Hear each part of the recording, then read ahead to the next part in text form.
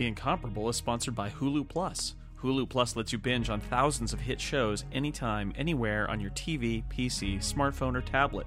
Support The Incomparable and get an extended free trial of Hulu Plus when you go to huluplus.com/Snell.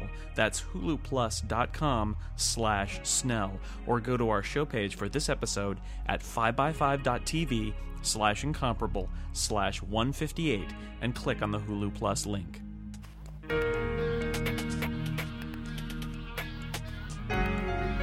The Incomparable, number 158, September 2013. I call this meeting of the Incomparable Film Festival to order.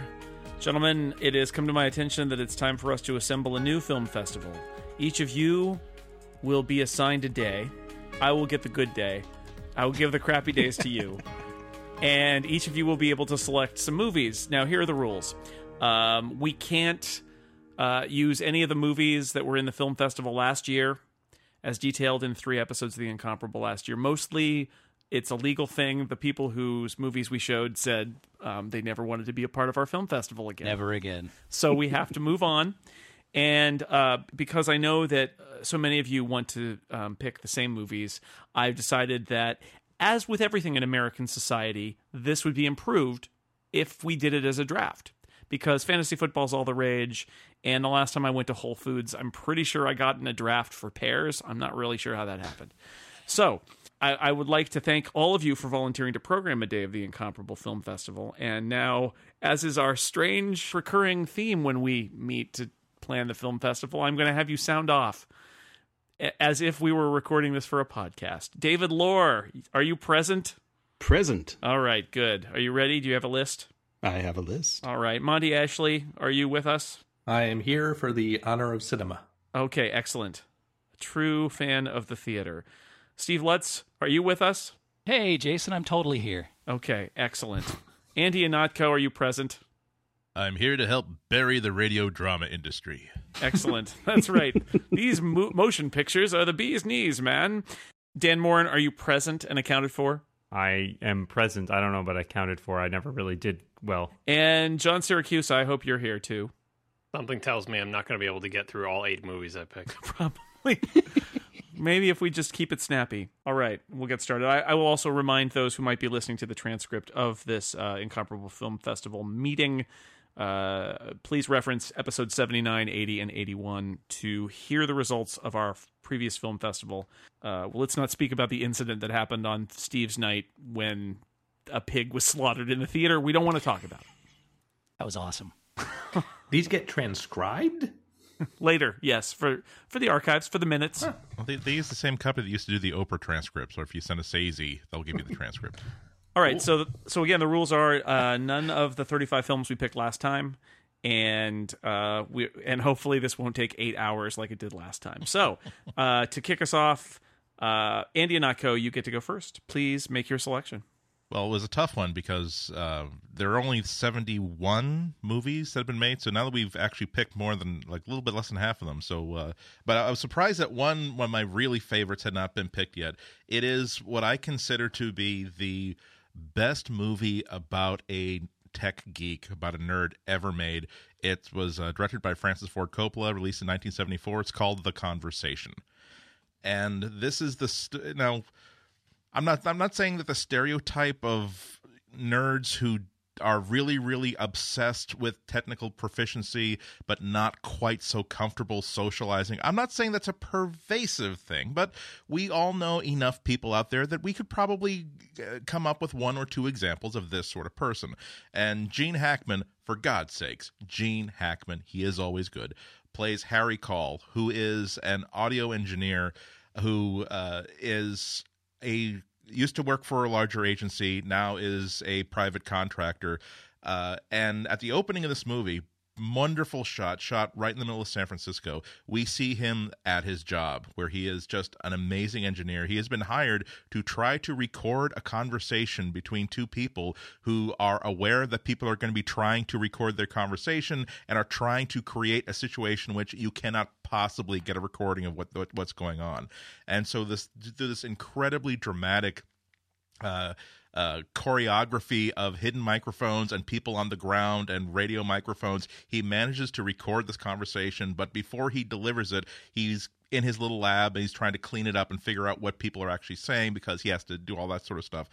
And in the meantime, he starts to kind of wonder, why was I hired to record this conversation? I bet if I keep trying to figure out, if I try to get more of this conversation in the clear, and I'll understand exactly what's going on. Meanwhile, you get to see 1974 tech world where it's lots of street shots of San Francisco. You get to see a electronics trade show. You get to see this already sort of paranoid guy who does not like interacting with people, finding lots of reasons why he doesn't like interacting with people and how he just doesn't know how to get on with society. And on top of everything else, you got John Cazale in a supporting role, Cindy Williams. You have Harrison Ford in a supporting role, for heaven's sake. So this was just right before Star Wars. But so without turning this into a 15-minute screen on this one film, it's a really it's not it's not a case of this man being caught in a net of intrigue and it turns into a deadly foot chase of cat and mouse stuff. It really is, what do you do when you just have no interest or ability to associate with the rest of humanity, and now you're sort of forced into that sort of role where you're paranoid by nature. Normally that's all in your head, but now you're starting to suspect you have reasons to be paranoid. And also he has a really cool lab. He owns an entire warehouse, but his entire workshop is a tiny wire caged off area with racks and racks of awesome analog equipment. So top to bottom, it's just such a fun show. And also it really is Gene Hackman doing one of those perfect Gene Hackman sort of roles where he gets to be wrinkled and nervous and frumpy, and yet absolutely in command of what he imagines to be the world he lives in. And Francis Ford Coppola returns to our film festival after his little mobster movies last time, so that's nice too. Yes, this was last bit of trivia about this, and this is something I think that we could do an entire. I could do an entire film festival. I have a real love of the. Every director, every megalo director like Coppola, they have that screenplay that they wrote before they hit it big and they couldn't get any interest in. And as soon as he becomes the director of The Godfather, the most successful movie franchise the 70s had ever seen, and now he has his screw you contract saying that, oh yeah, well now I'm going to make you make this movie that you never said could ever get made. And so he takes the script out of his back pocket, the conversation, which I do think it's credibly his best movie. I don't think that Apocalypse Now or the Godfather movies are better than this. It's just wonderful flick. Sounds good. That movie's one of 5 movies that John Cazale appears in, and they all got nominated for Best Picture. What a career! Yeah, no, exactly. He died at age 40, I think, was it? And he just would have been one of those guys that he was on the Gene Hackman track, where you figure that he would have been 78 years old and coming out with a role in a great movie every 2 years for the rest of his life. All right, David Lohr, you're up. Well, I was looking at my DVD shelves and thinking, all these movies I love, and there's one that, it's maybe not the greatest film in the world, but it would be the first one I would take to a desert island with a DVD player. And that's Hudson. No. Philip Michaels just shot his computer. Yeah. No, it's Wonder Boys. The Michael Douglas, Tobey Maguire, yeah. Robert Downey Jr. It's filmed by, what's his name? Oh no. Curtis Hanson. Thank you, Curtis Hanson. I could see him. Mm-hmm. And, it's this shaggy dog 1970s kind of movie, actually. And he said that he intentionally made a 70s style movie. Based on a novel by Michael Chabon. Excellent novel. I prefer the movie. It's just fun. It's intelligent, and it really gets inside writing. And the weird thing is, no matter how many times I see it, no matter what time of day it is, as soon as it's done, I just want to get up and write for hours and hours, because suddenly it's just like, oh yeah, that's why I do this. And it's a lot of fun. I mean, it's kind of a road trip where these three guys wind up together with Michael Douglas as this writer who has... He wrote a brilliant first novel, and everybody's been waiting for his follow-up for years and years, and everyone figures he's had writer's block all this time. And he said, no, I'm on page 2200 and I'm still going. And so he travels through the movie clutching this gigantic manuscript by the end of it. And Tobey Maguire is the student of his who is that next generation of Wonder Boy. He's a fantastic writer. And Robert Downey Jr. is the agent who handles Michael Douglas's writing and is kind of looking at this guy and going, hey, I kind of like him. And it's wonderful how all these different stories intertwine and just fully dimensional characters. I mean, even the smallest bit character is just a fully dimensional person. It's just a wonderful movie. And probably my favorite thing about it, when he was trying to put together the music, he was picking very, early to mid 70s music. And he wrote to Bob Dylan and he said, I would really like to use some of your songs. And Dylan said, well, send me the film. I'll take a look at it. Hey, that was send the film along. Yeah, that's better. I'm sorry, my headphones cut out. What did he say again? I said it play and I'm Bob Dylan. I fell down a well. But there was a transcript, so I'm Bob Dylan, and I like films. Yes, he does often refer to himself by name to explain who he is too. That's right. Yes. Yeah. So he sends off the movie and doesn't hear from Dylan, and he thinks, damn it, I can't use any of his songs. And he wakes up one morning, goes to his mailbox, and there is this package. And there's Bob Dylan in his mailbox. In his mailbox. It was a package of 3 brand new original songs written just for the movie. That's how much Dylan identified with the characters in the story. And it was like, oh, wow. And then Dylan won an Oscar for the song. Right. But yeah, it's just a lovely film. My favorite. I have a favorite line from that movie. It's the now that is a big trunk. It holds a tuba, a suitcase, a dead dog, and a garment bag almost perfectly. To which Michael Douglas' character says, "That's just what they used to say in the ads." All right, Wonder Boys. You say better than the novel. Fair enough. I haven't actually read that novel, but I love Michael Chabon. So it's adapted by the same writer who did 7 of the 8 Harry Potter films. And the only Harry Potter film that has a bad script is the one he didn't do. And he streamlines the storyline in the book and just sort of cuts out it works in a novel. It would never work in a film. And so he just sort of chops off this one whole subplot and keeps it going. And you go, yeah, all right, that's how you do it. Cool. We move on, and it's Steve Lutz's turn. Oh, it's me. It's you. All right. Stand back. I'm going to lay some strategy on you, man. If this is the Masters of the Universe movie, I'm going to be really upset. Because that wasn't even originally a Masters of the Universe screenplay, right? I mean, come on. The adaptation was, I think, pretty superb. But this time out, I've decided I'm going to forego the highbrow picks from last time out. Oh, good. That were intended solely to make me look cultured, like Dawn of the Dead and The Breakfast Club. Someone was reading me the list of movies that we picked last time, and I went back, did a double take after she finished, and said, Highlander? Who picked Highlander? It wasn't me, amazingly. It's Glenn. Glenn is an odd duck. Steve, don't make me give you Tuesday. That's the curse day. I'm already in the broom closet. I'm already in the B stage, the worst it doesn't really matter which ahead. day. So, I decided I'm just going to choose movies that I really enjoy, which means that I probably don't have much to worry about as far as anybody else sniping my movies. But that said, I do have one movie that other panelists are likely to have on their list. So I'm going to get it out of the way right up front. It is, of course, the classic Jerry Lewis and Clowns movie, Funny Bones. No, you can't pick it. Yeah. What? Oh, yeah. You Already can't pick got it. picked. How could that be? That was a Glenn Fleischman pick, Funny Bones. Oh, Do your homework.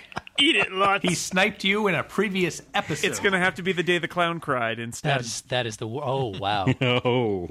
that's bad news. Well, then I'm just going to have to go with the Terminator then. All right. Which is, of course, the true story of how computers will eventually ruin everything. Eventually? Eventually. Yeah, well, at the time it was prescient. Now it's just kind of obvious.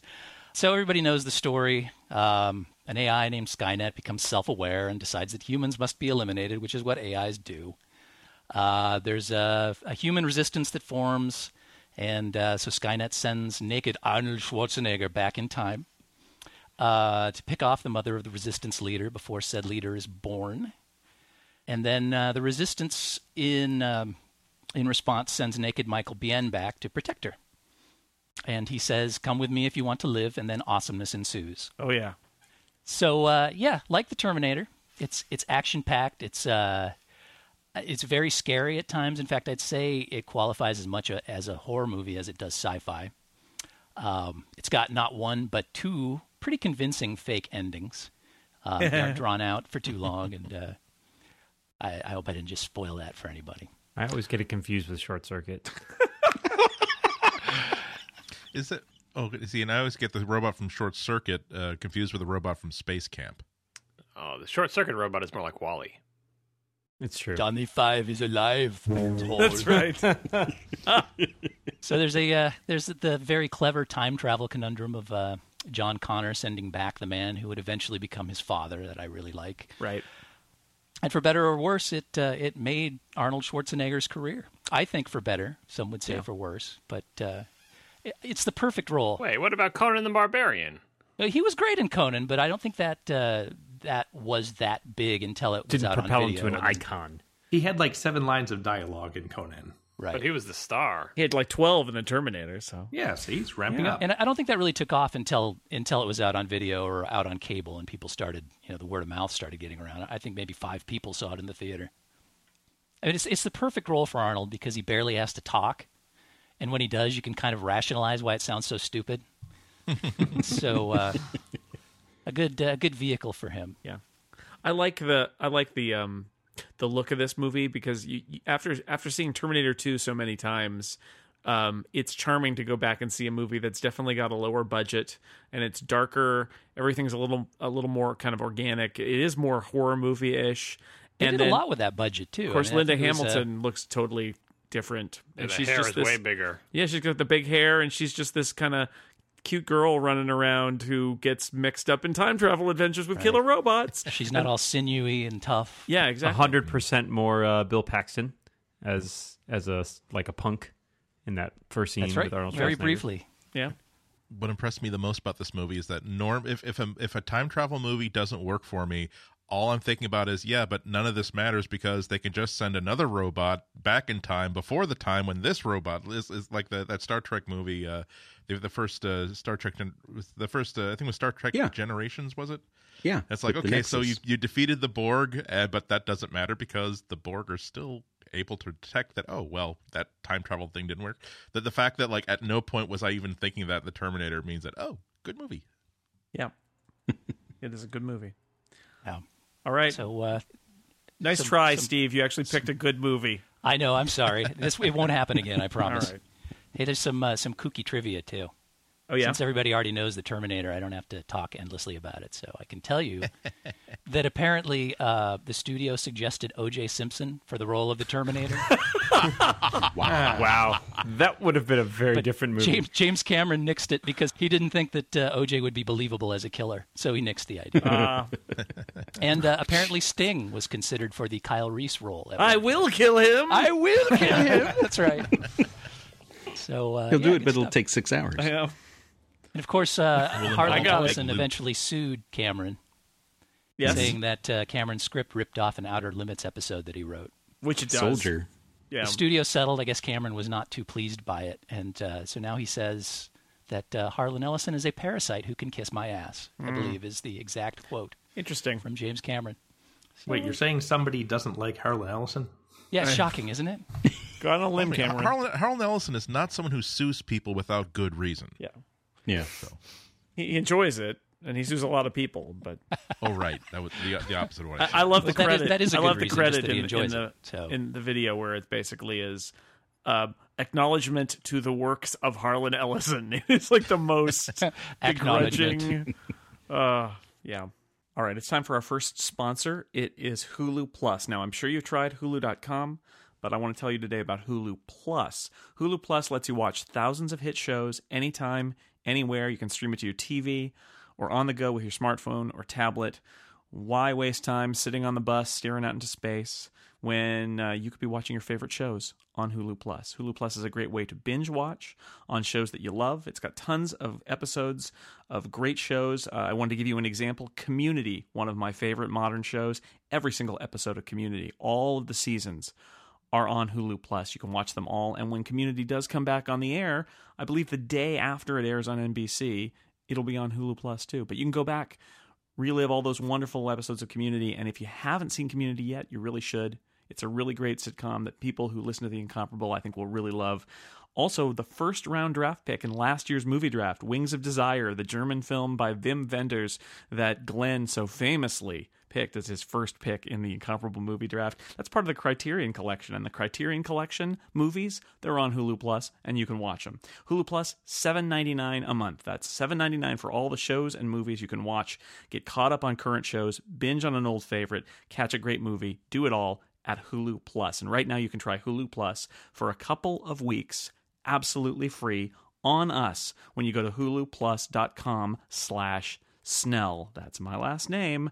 huluplus.com/Snell, or go to the show page at 5by5.tv/incomparable/158 and click on the Hulu Plus link. Now make sure you use huluplus.com/Snell so you get that extended free trial, and so that Hulu Plus knows that we sent you. It helps us here at The Incomparable, and it does give you a better deal. So one more time, extended free trial of Hulu Plus at huluplus.com/Snell. And thanks to Hulu Plus for sponsoring The Incomparable.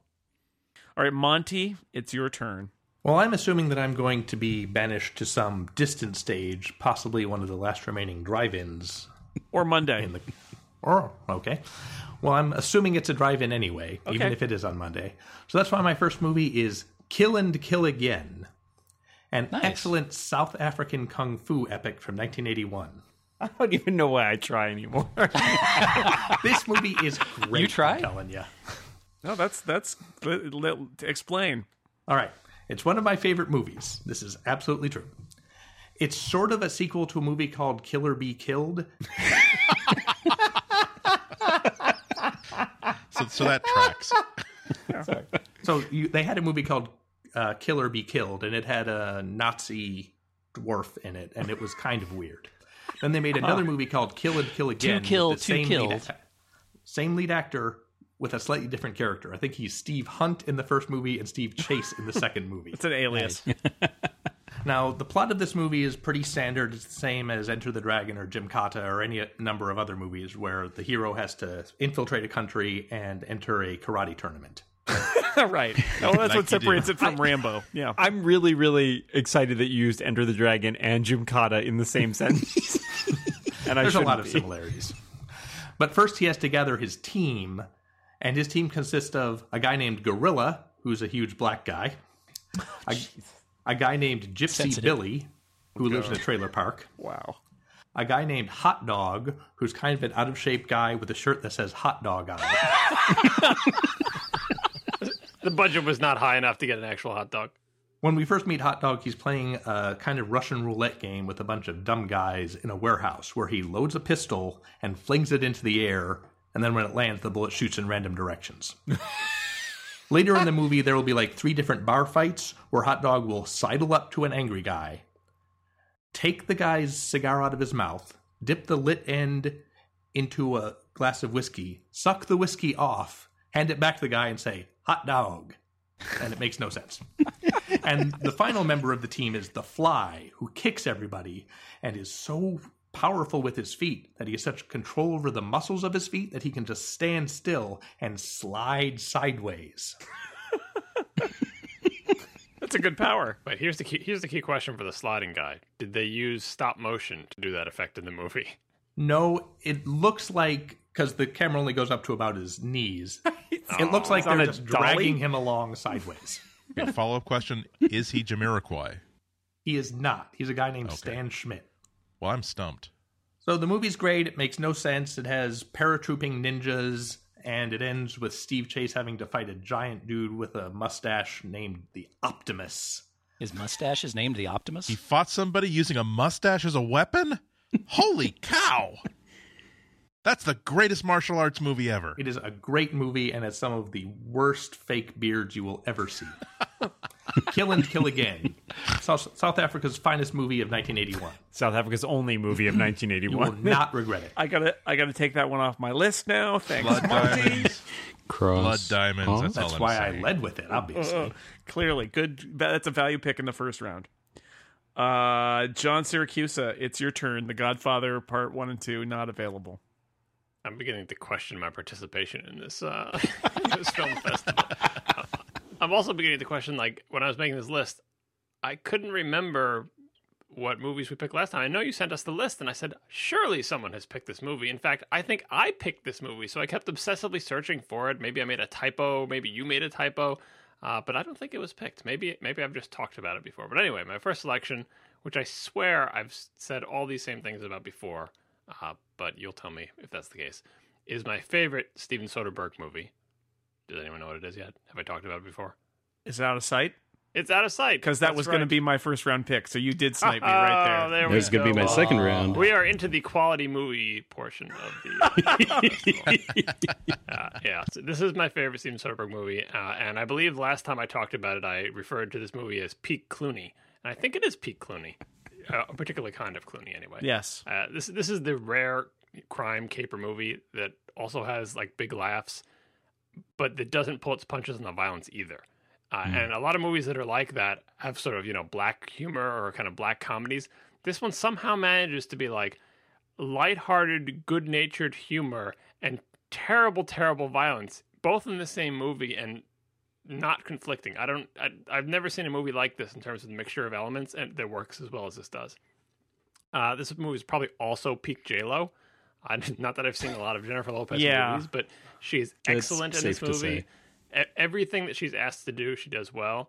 And one of the scenes that stands out with me, one of the J-Lo scenes, for obvious reasons, but also non-obvious reasons, is the hotel romance scene between her and George Clooney. Romance scenes in movies, especially movies like this, tend to be kind of like either raunchy or like cringe-inducing, where you watch them and you feel bad for the actors, you feel embarrassed for the actors. And for whatever reason, this scene, I mean, maybe it's the way it's shot, maybe it's the music, maybe it's the actors, maybe it's everything leading up to it. I don't feel embarrassed for the actors. It's actually a romance scene that is memorable. Like if you think of, what are memorable scenes from a movie? You remember action scenes, or you remember like a good line from a comedy or something. I remember this romance scene. It's not very long. It's not graphic. I just think it's one of the best done scene of that type that I've seen. And instead of feeling bad for them, you kind of wish you were there. And I think that is a very rare thing for romance scenes in movies. So Out of Sight, if you haven't seen it, if you haven't heard of it, if you like George Clooney and crime stuff like Ocean's 11 or whatever, check it out. Best Steven Soderbergh movie ever. Yeah, I think you might be right. And great great movie. Looks great.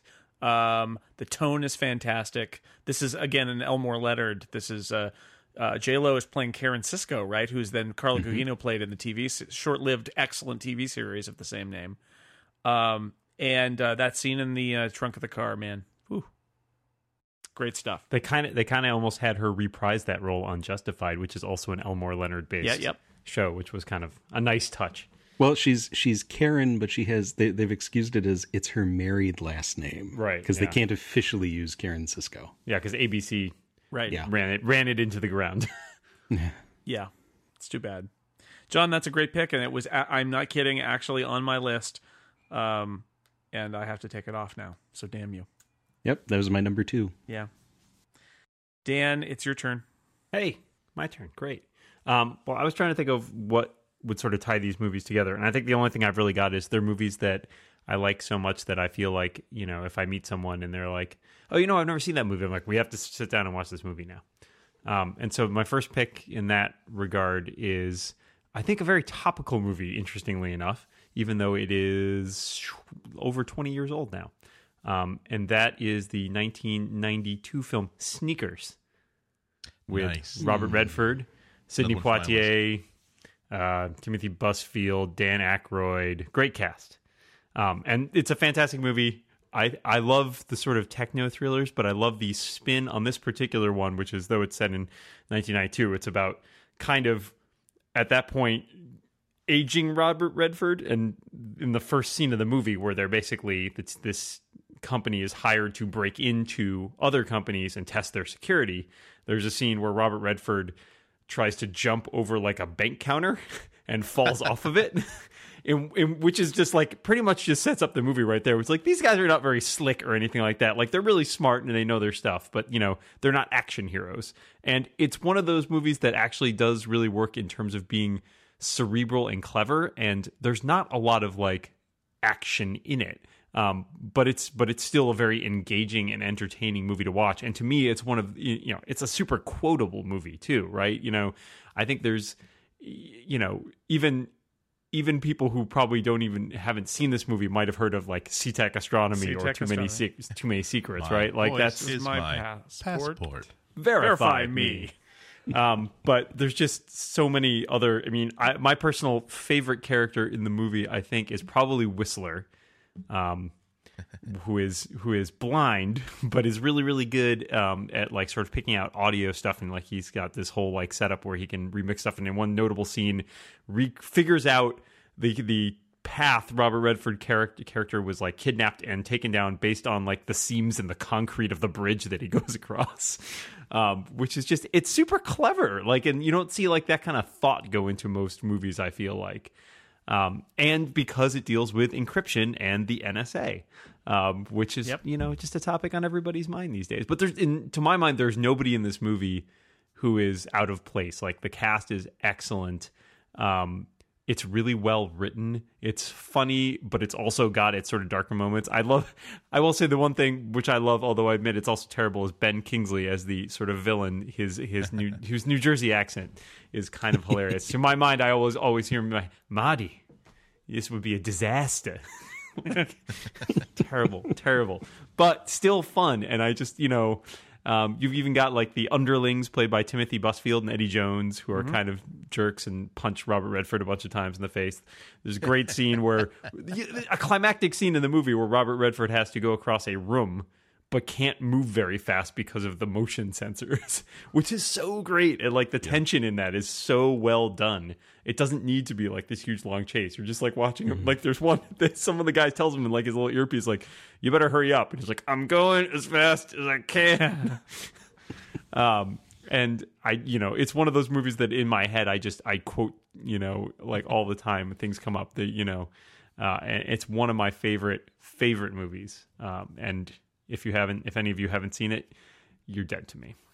I love this. I Wonderful. love this movie. I think the greatest thing about it is that it's one of the few movies that seems to get like hacking and hacker culture correct. Like, to break into this system, it's not scruffy guy, give me Hot Pockets and 8 cases of Red Bull. We're gonna start to dance behind this keyboard. It's like, no, we have to. There's a voice password. We have to trick this guy into recording his voice. Right. It's the social engineering. Exactly. Yeah, that comes across, and that's a big part of it too. This movie is one of the movies I remember when I've seen a movie, and at the end of it, I say to myself, or to all those around me in the theater, I shout it at the screen and wave my fist around. Why aren't there more movies like this? Right? Why aren't there more movies like this? And this, Sneakers has got. It's kind of like some of the 70s.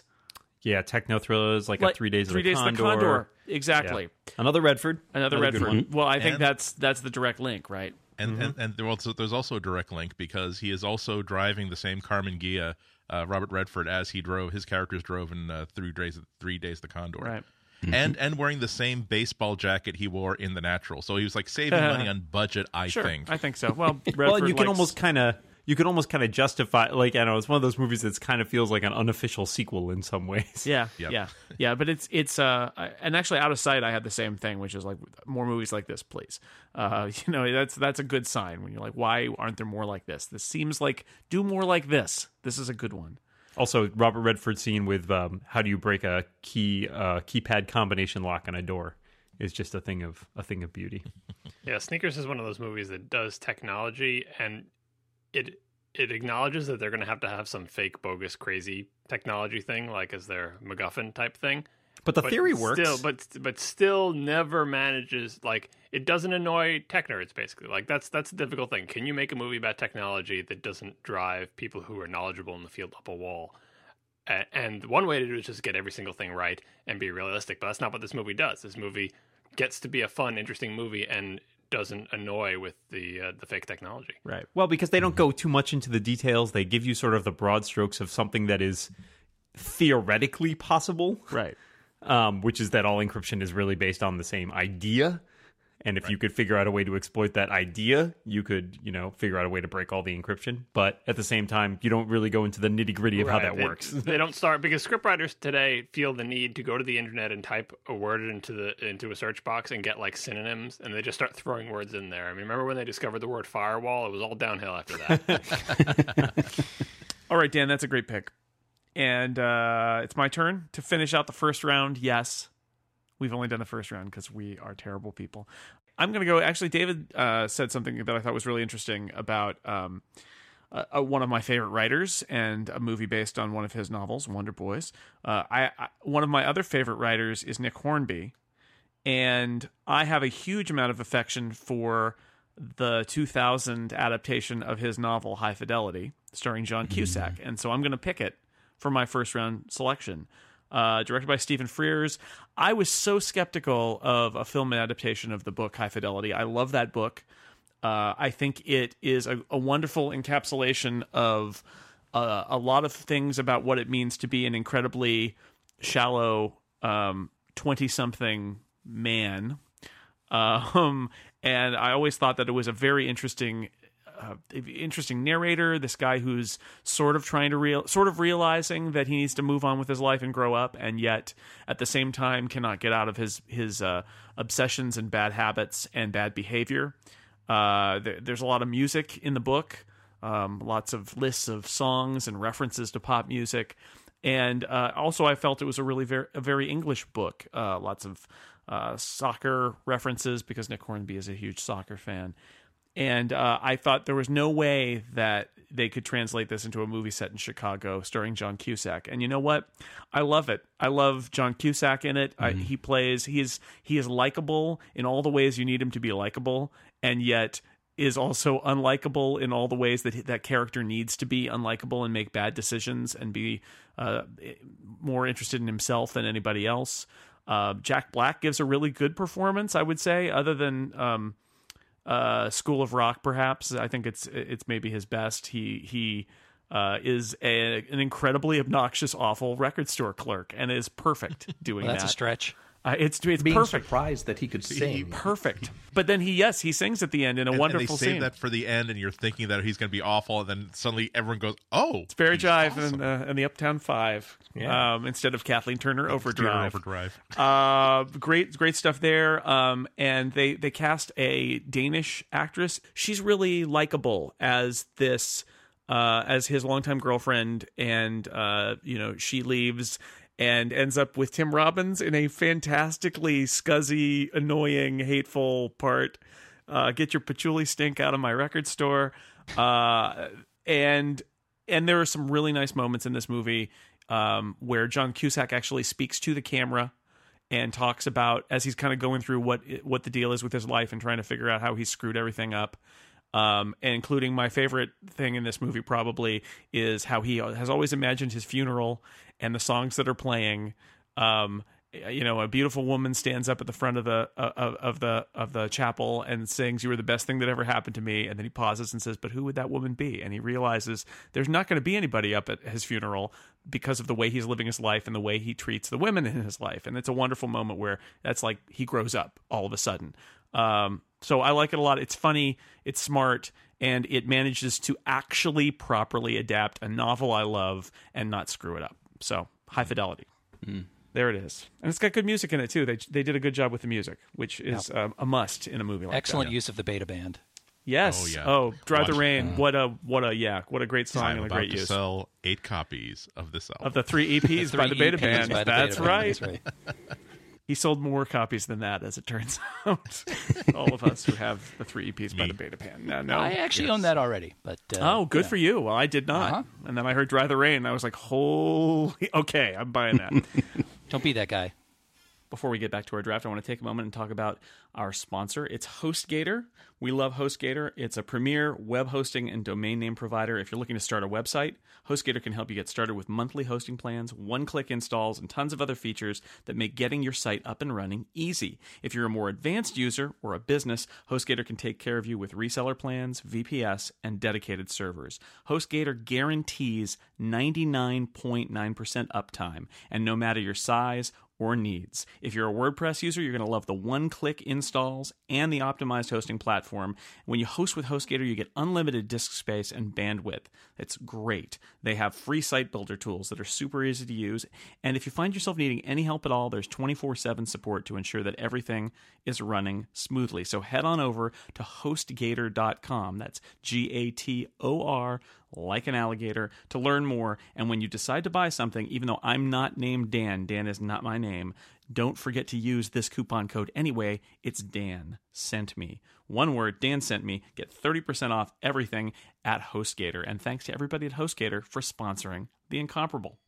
All right, second round, Andy. This is not a snake draft. It's not one of those Yahoo Fantasy Football snake draft things. So we're just going back up to the top. I know nothing of this snake draft, being that I am unfamiliar with your sports traditions. Well, in the drafting. Incomparable episode 6, we did a fantasy draft where we all picked our favorite snakes. So you can go back and listen to that one. But that anyway, sounds good. Yeah, I should have gotten in on that. Yeah, I got Diamondback. Andy, you're up. Well, I had to employ some agility here. Fortunately, I had like a short list of like 10 movies to choose from. And given that we're supposed to be programming a day of a film festival, my original program was going to be was going to be The Conversation, 3 Days of the Condor, and then Sneakers. Ooh. So basically a hacker trilogy. But since I it's okay. The net with Dennis Miller is still available. No, it could be a sucky hacker movie trilogy. We could just pick up, follow the conversation up with Enemy of the State. Yeah, exactly. That's right. He's in a Faraday cage again. First of all, again, Gene Hackman doing one of those uncredited sequels to that is definitely Harry Call under another name. That is the saving grace of that movie. But I did find another full day program of three movies. I'm switching to now with my second movie pick, which is The Taking of Pelham 1, 2, 3, which has the remake, of course, right? I'm sorry, the good one, the 1974 one. Crosses that off the list. There you go.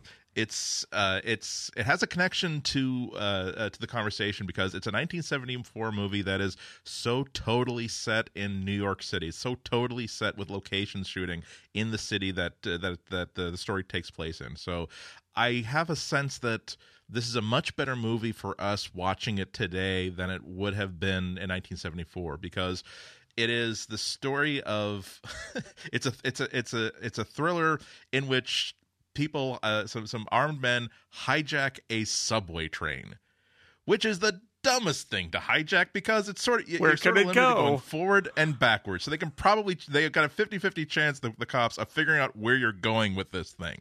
But that's part of like the challenge of the film, where the transit cops try to figure out you have like 20 people hostage, you have machine guns, and you're promising to kill them off if we don't give you $1 million in an hour. We have no idea how you're planning to get out of here because we're so totally going to bag your butt, but all right, to keep you to figure out what your next move is, sure, here's, we're going to try to get you the $1 million. So it has two really great features that make it an awesome movie. Number one, it doesn't follow. We've seen so many thrillers of this type that we sort of already know that it goes beat for beat for beat for beat for beat, and maybe there can be two alternatives for a couple of different points in the story, but we pretty much know how this plays out. This does not follow that roadmap at all, so you really are feeling as you're watching it that this story can go anywhere. You don't know what's going to happen. And the second part is, this is technically like an action thriller in which every person is a doughy middle-aged male character actor. Walter Matthau is your action hero here. And this was like the last movie he did because action movie he did because he had a quintuple bypass surgery like about a week after shooting stopped. So you got Walter Matthau being Walter Matthau throughout this entire movie. And it's and not only that, but every single character actor you can name that is like, again, doughy middle-aged white guy from the 70s. Jerry Stiller is a cop, and that's pretty much the character of all of the people in this movie. The last really great thing about it is that I love these stories that are sort of that of course are set before the internet, before computing power. And they're at some point, Walter Matthau gets this idea that, we got to figure if they're doing this, they must have a person with a specific kind of expertise. Call the computer center, get me a list of everybody who matches this like list of qualifications, and it's like, all right, we should have the answer in about 19 hours because we have to send people with punch cards and put tapes onto reels and stuff like that.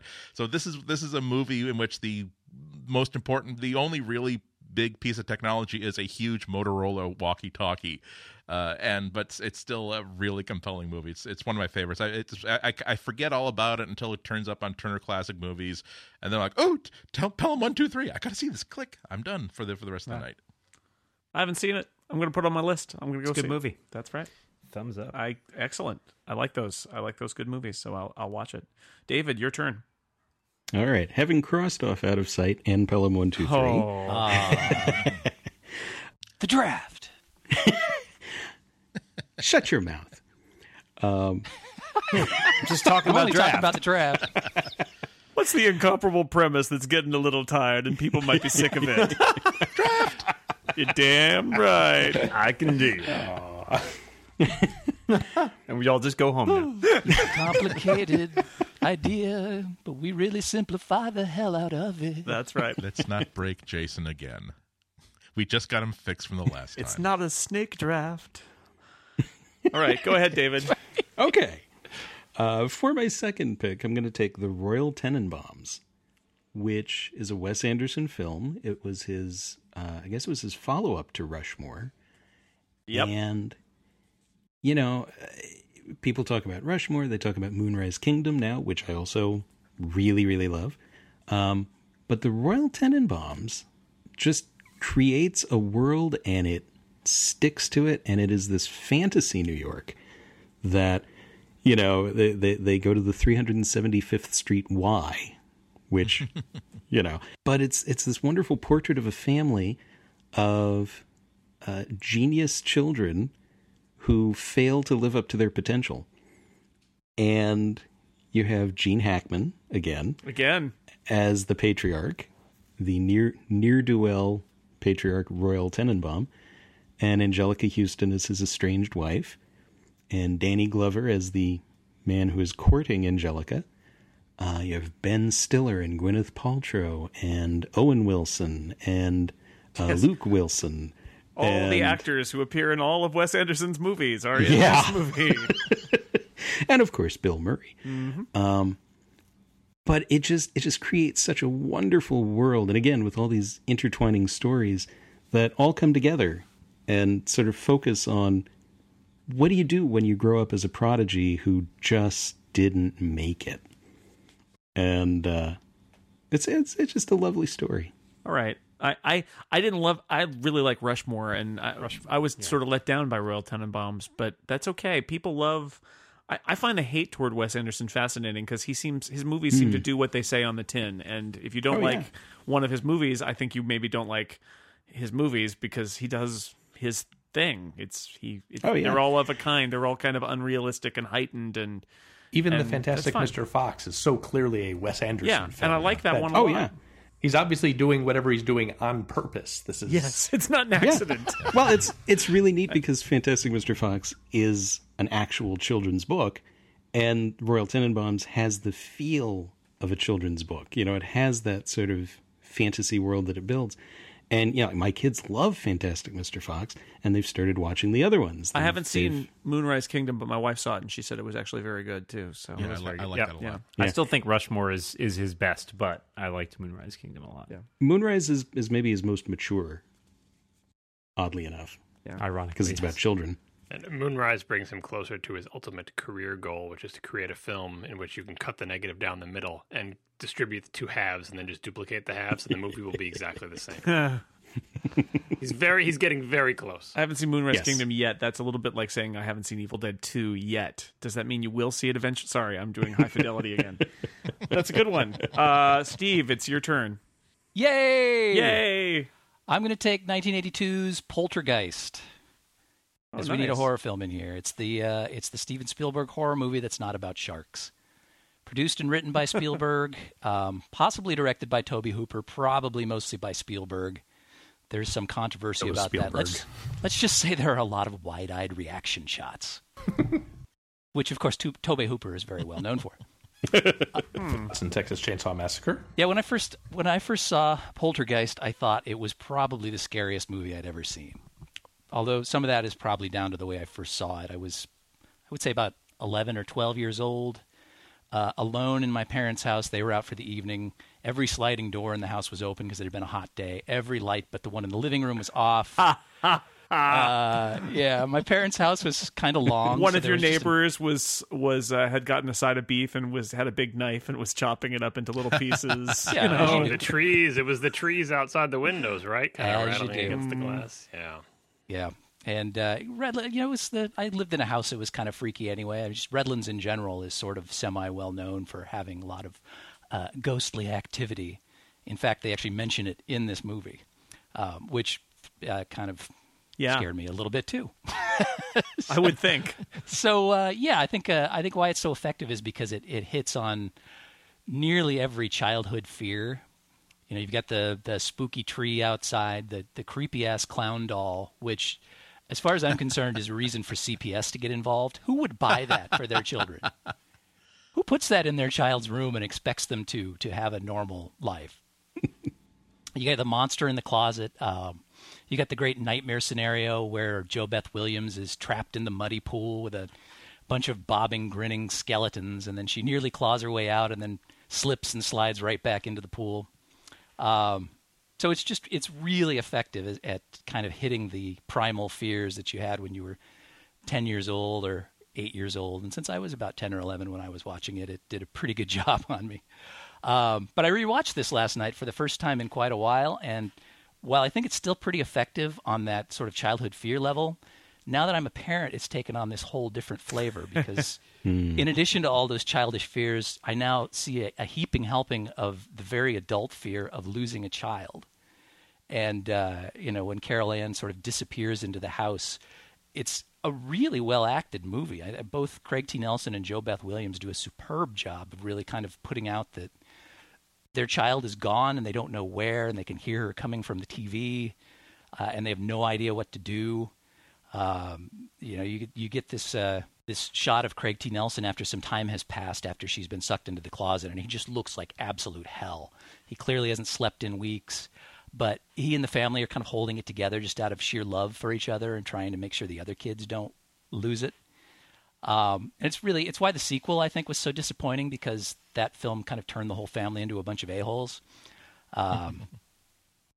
But yeah, it's good on a lot of levels, and very well paced, very well directed. There's a terrifically haunting main theme that Jerry Goldsmith did that sticks in your head and Oscar nominated, hangs around theme, for a while. I believe. Is that right? I think so. All right. This movie messed me up so much when I was a kid. Oh, it's good so stuff. much. And you came out of it though, like you like horror movies now, right? This movie terrified, for most of my childhood, terrified me and made me never want to see horror movies. I don't have affection for this movie. I actually kind of hate it because it terrorized me. Yeah. I saw it too I had early actually already seen my fair share of worse horror movies by this point. I mean, in terms of just being more disturbing. So, yeah, but no movie I ever see will be as scary as Poltergeist was to me when I saw it. Yeah, I still think it's up there in probably my top 5 of genuinely scary horror movies. So it's good stuff. All right. That's a good pick. And of course, I look to you to provide us with some horror, so I'm glad you did. I do what I can. And also a horror movie. Now clear your mind, Jason. It knows what scares you. Monty, it's your turn. Let me tell you about Miami Connection. This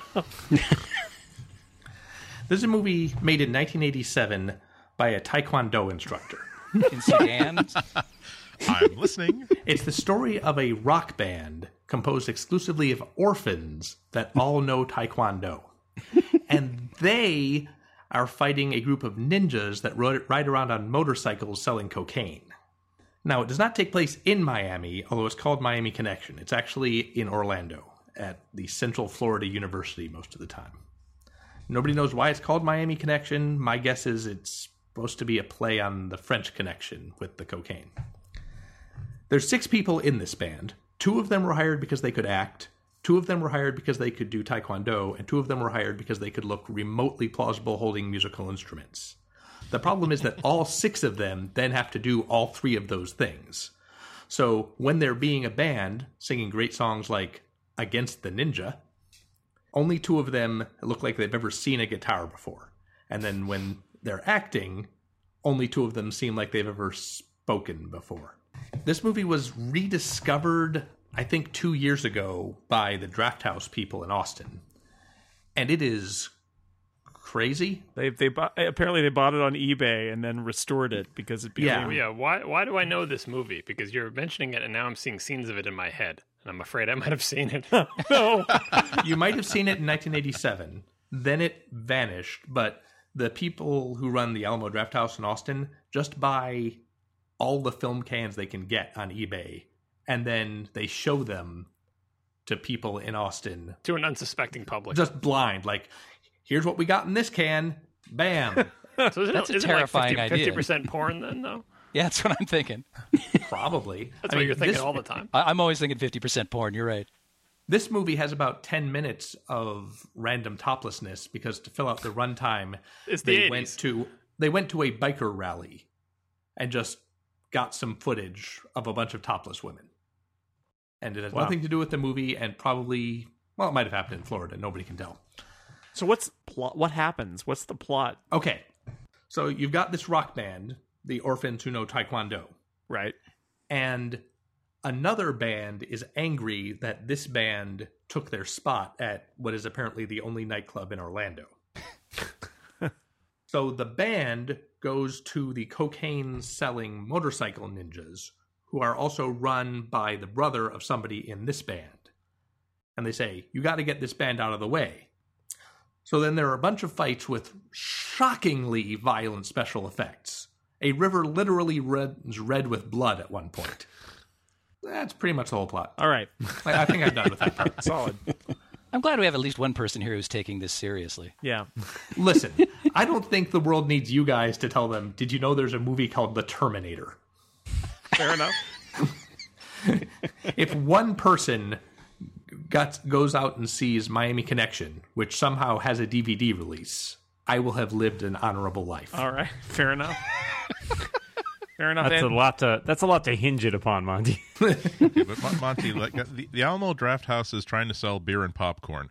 What's your excuse for promoting this movie? This movie is amazing. It is one of the most fun, exciting cinematic experiences I have ever had. Okay, so you're telling somebody you have access to the entire film library that's available online for sale. You can buy either The Third Man or this movie. You should not buy The Third Man. You should definitely go for this one. Rent this.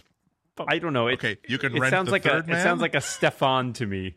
This movie has everything. You have an entire internet telling you should watch The Third Man. Screw those guys. But more people need to tell you about Miami Connection. Okay. All right.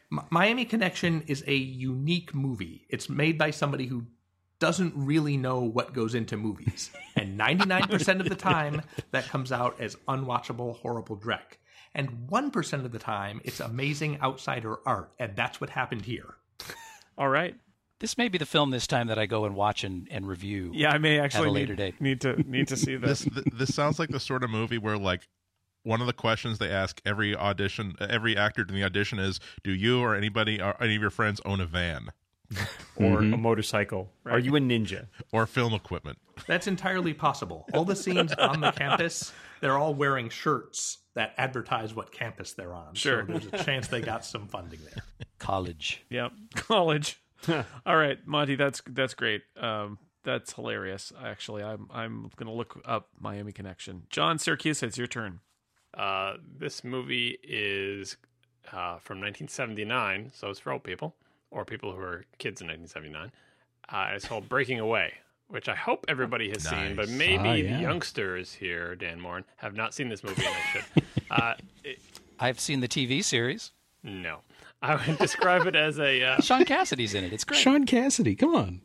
Rorschach in a supporting role, for God's sakes. Yes, That's all you need to know. I would say this movie is it's a coming-of-age movie that made other coming-of-age movies seem like they were lying to you, at least to like a 7-year-old me or something. The cast is pretty good. Like, it's got Dennis Quaid, Daniel Stern, Jackie Earle Haley, and a bunch of other people whose names I don't know. Who's the father guy? Paul Dooley. Yeah, he's in a lot of things. He's great in this. He played Wimpy in Popeye. That's not what he's best known for, probably.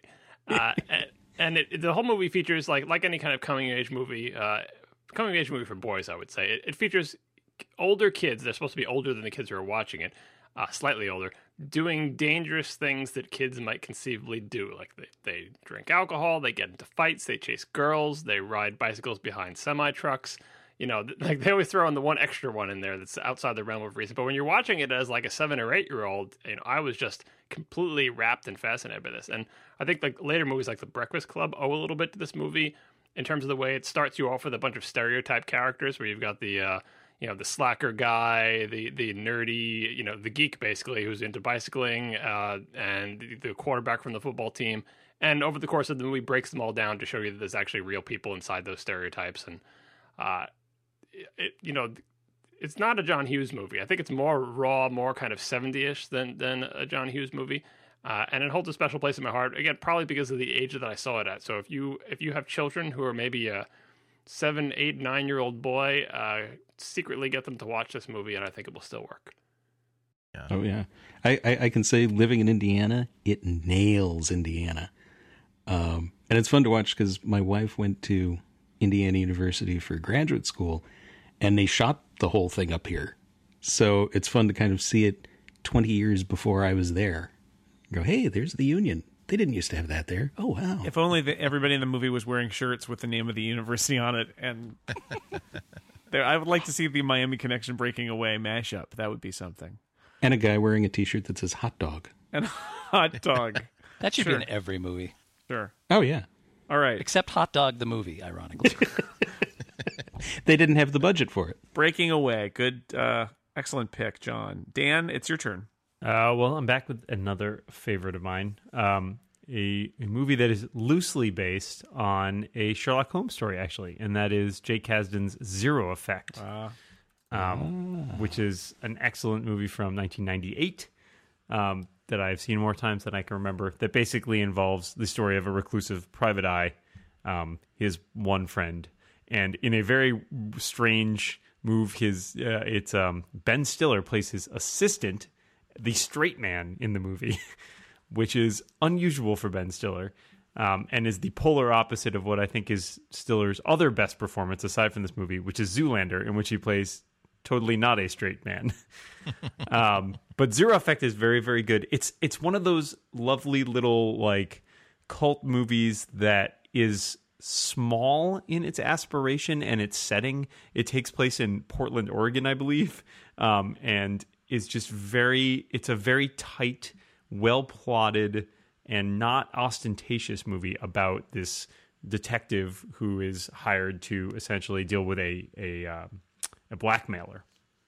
And it's Bill Pullman plays the detective who's kind of socially inept and misanthropic.